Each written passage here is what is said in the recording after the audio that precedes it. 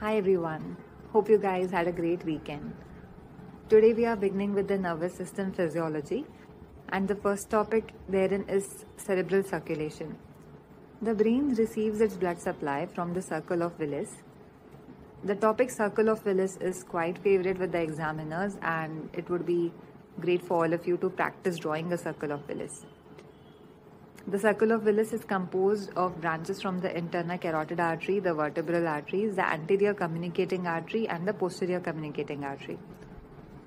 2/3 of the brain is supplied by the internal carotid artery and its branches. Anterior cerebral artery, a branch of internal carotid artery, supplies the frontal lobes and the superior and medial parts of the parietal lobes. The middle cerebral artery, another branch of internal carotid artery, supplies the lateral part of the hemisphere, and branches also supply to the internal capsule. Blood supply to 1/3 of the brain comes from the vertebral arteries, which are branches of the subclavian artery. They ascend in the transverse foramina of the upper 6 cervical vertebra. They run on the medulla and join in front of the pons to form the basilar artery. The basilar artery gives off the cerebellar arteries and then divides into the posterior cerebral artery that supplies the occipital lobe and medial side of the temporal lobe. The anterior communicating artery anastomoses between the anterior cerebral arteries, thus forming the anterior part of the circle of Willis. The posterior communicating artery anastomoses between the internal carotid artery and the posterior cerebral artery, completing the circle of Willis. The cerebral venous drainage comes from the dural venous sinuses. Now, if you will remember, falx cerebri is a fold of dura which lies between the two cerebral hemispheres and houses the two sagittal sinuses, the superior and the inferior sagittal sinus. These sinuses drain the cerebral and the cerebellar cortices. The superior sagittal sinus then drains into the right transverse sinus, and the inferior sagittal sinus drains into the left transverse sinus via the straight sinus. These transverse sinuses lie in tentorium cerebelli. Tentorium cerebelli is the invagination of the meningeal layer of dura mater, which separates the occipital lobe and the temporal lobe above from the brainstem and the cerebellum beneath. The right transverse sinus and the left transverse sinus continue to become the sigmoid sinuses, and these sigmoid sinuses pass via the jugular foramen to become the internal jugular vein on either side. The cavernous sinuses lie on either side of the pituitary fossa and drain the eyes and surrounding structures. These sinuses also drain into the transverse sinus of either side. There is a midline great cerebral vein that drains deep structures of the brain into the inferior sagittal sinus. So basically, the superior sagittal sinus will drain into the right transverse sinus, then continue to become the sigmoid sinus and ultimately become the internal jugular vein when it passes via the jugular foramen.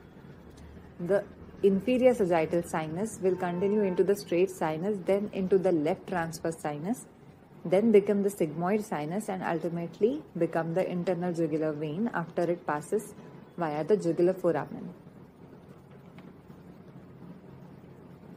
Now, brain is a rigid structure. It has a fixed volume and has 3 constituents, that is the brain parenchyma, which occupies about 80% of the volume, the intracerebral blood, which occupies 12% of the volume, and the cerebrospinal fluid that occupies around 8% of the volume. The Monro-Kelly doctrine or Monro-Kelly hypothesis states that the sum of the volumes of the brain, cerebrospinal fluid, and intracerebral blood is constant, and thus an increase in the volume of any one component, unless compensated by a reduction in the volume of another component, will result in a raised intracranial pressure. That is, suppose if a patient is suffering from cerebral edema, then this increase in volume within the skull has to be compensated by a reduction in volume by decreasing the cerebral blood volume, and by decreasing the CSF volume, by transferring the CSF from the cranial compartment into the spinal compartment and decreasing the production of CSF. However, this compensation will only last for a short duration, after which there will be a sudden and rapid rise in the intracranial pressure. The normal intracranial pressure is 5 to 15 millimeters of mercury. We will say that the ICP, that is the intracranial pressure, is raised when it is more than 20 millimeters of mercury. The common causes of raised ICP include increase in the volume of CSF such as hydrocephalus, increase in the volume of brain parenchyma which occurs when patient has tumors, edema or contusions, increase in the blood volume as in due to hematoma or a cerebral aneurysm. Let us look at what cerebral perfusion pressure is. A cerebral perfusion pressure is equal to mean arterial pressure minus intracranial pressure.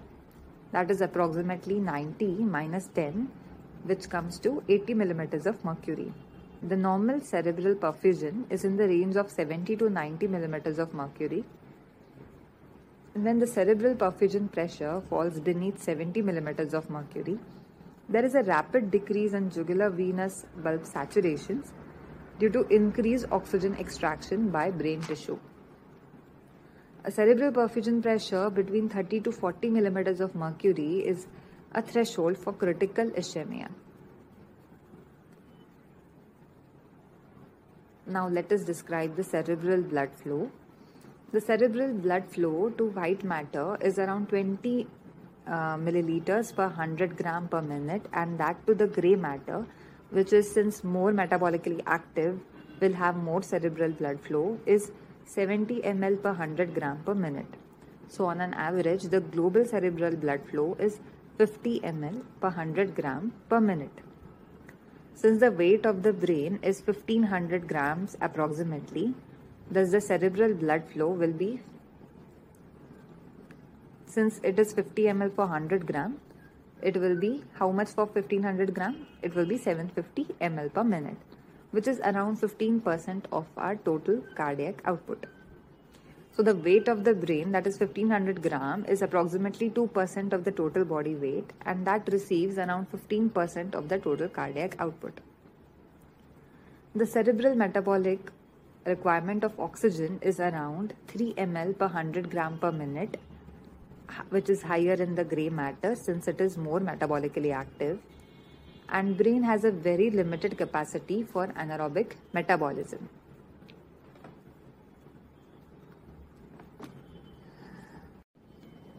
Just like the heart and the kidneys, the brain also has the ability to maintain its cerebral blood flow relatively constant over a wide range of mean arterial pressure, that is from over 50 millimeters of mercury to 150 millimeters of mercury. This ability is called as cerebral autoregulation. The curve of cerebral autoregulation is shifted to the right in patients with chronic hypertension and shifted to the left in neonates. So how does cerebral autoregulation come about? There are two theories. One is a myogenic theory and another is a metabolic theory.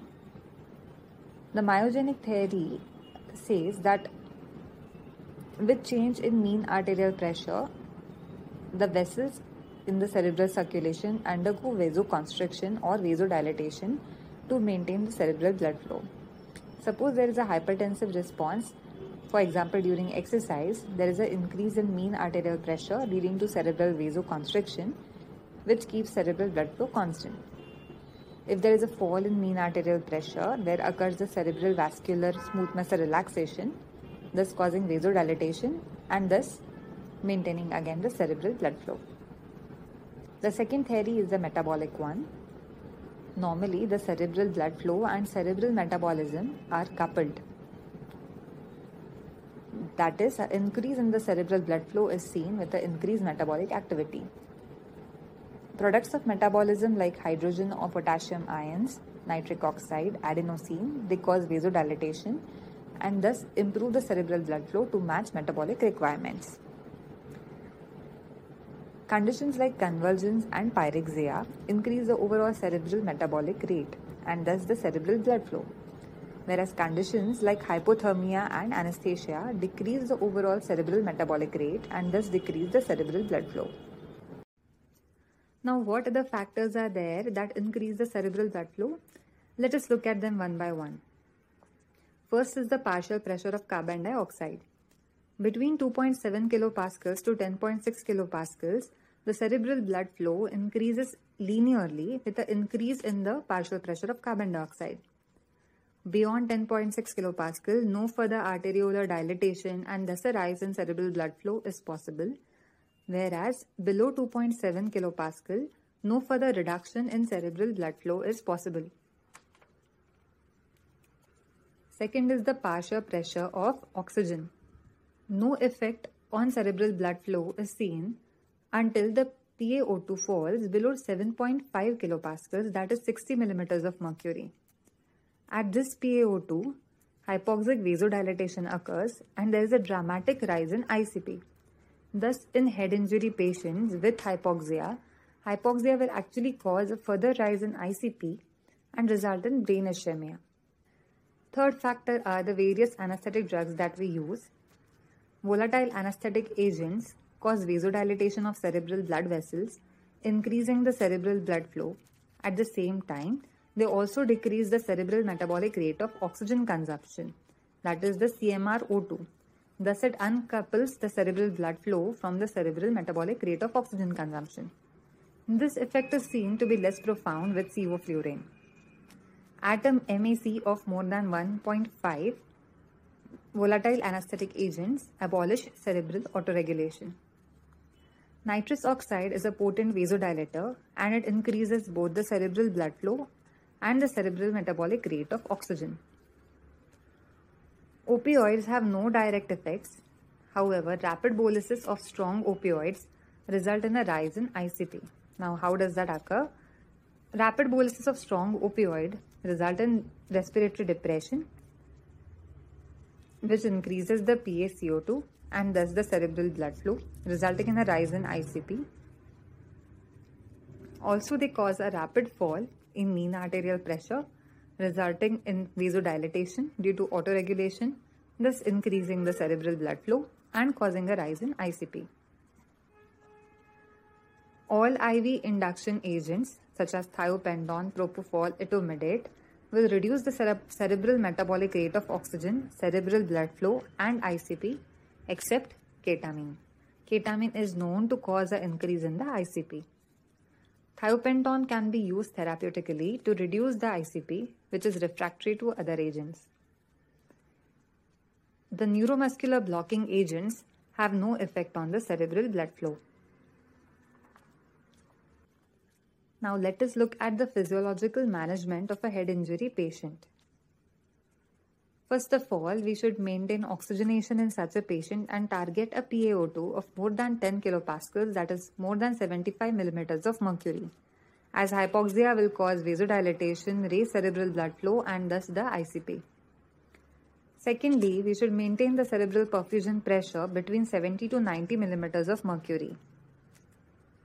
If the ICP is raised, as it happens in an unconscious patient with head injury, we should maintain the mean arterial pressure more than 90 millimeters of mercury to ensure adequate cerebral perfusion pressure. This can be done with vasopressors and infusing fluids. It is extremely important to remember that we should never administer hypotonic fluids like dextrose 5%. When dextrose 5% is administered, the dextrose gets metabolized by the insulin and only the free water remains in the intravascular space. As a result of this hypotonic fluid that remains within the intravascular space, it enters into the cells, resulting in cerebral edema. Hence, hypotonic fluids like dextrose 5% should always be avoided. Also, aid the venous drainage of the head by positioning the patient at a 30-degree head-up tilt. Ensure that the endotracheal tube ties do not obstruct the venous drainage. Tapes can be used to secure the endotracheal tube instead. Third, we should reduce the intracranial pressure. Firstly, by maintaining the normocapnia and normoxia, since hypoxia and hypercapnia are known to cause a raise in the intracranial pressure. Diuretics like furosemide in the dose of 0.25 to 1 mg per kg, mannitol in the dose of 0.25 to 1 gram per kg can be used. Also, hypertonic saline can be used to reduce the ICP by reducing the cerebral edema. Last but not the least, we should reduce the cerebral metabolic rate of oxygen consumption, which can be done with drugs like thiopenton, propofol or midazolam. Therapeutic hypothermia can be induced. It is known that cerebral metabolic rate of oxygen decreases by 7% for every 1 degree Celsius fall in temperature. We should treat pyrexia, we should prevent and treat convulsions, and maintain normoglycemia. This brings us to the end for today's episode. Hope you liked it. If you did, please subscribe and share. Thank you for listening to me.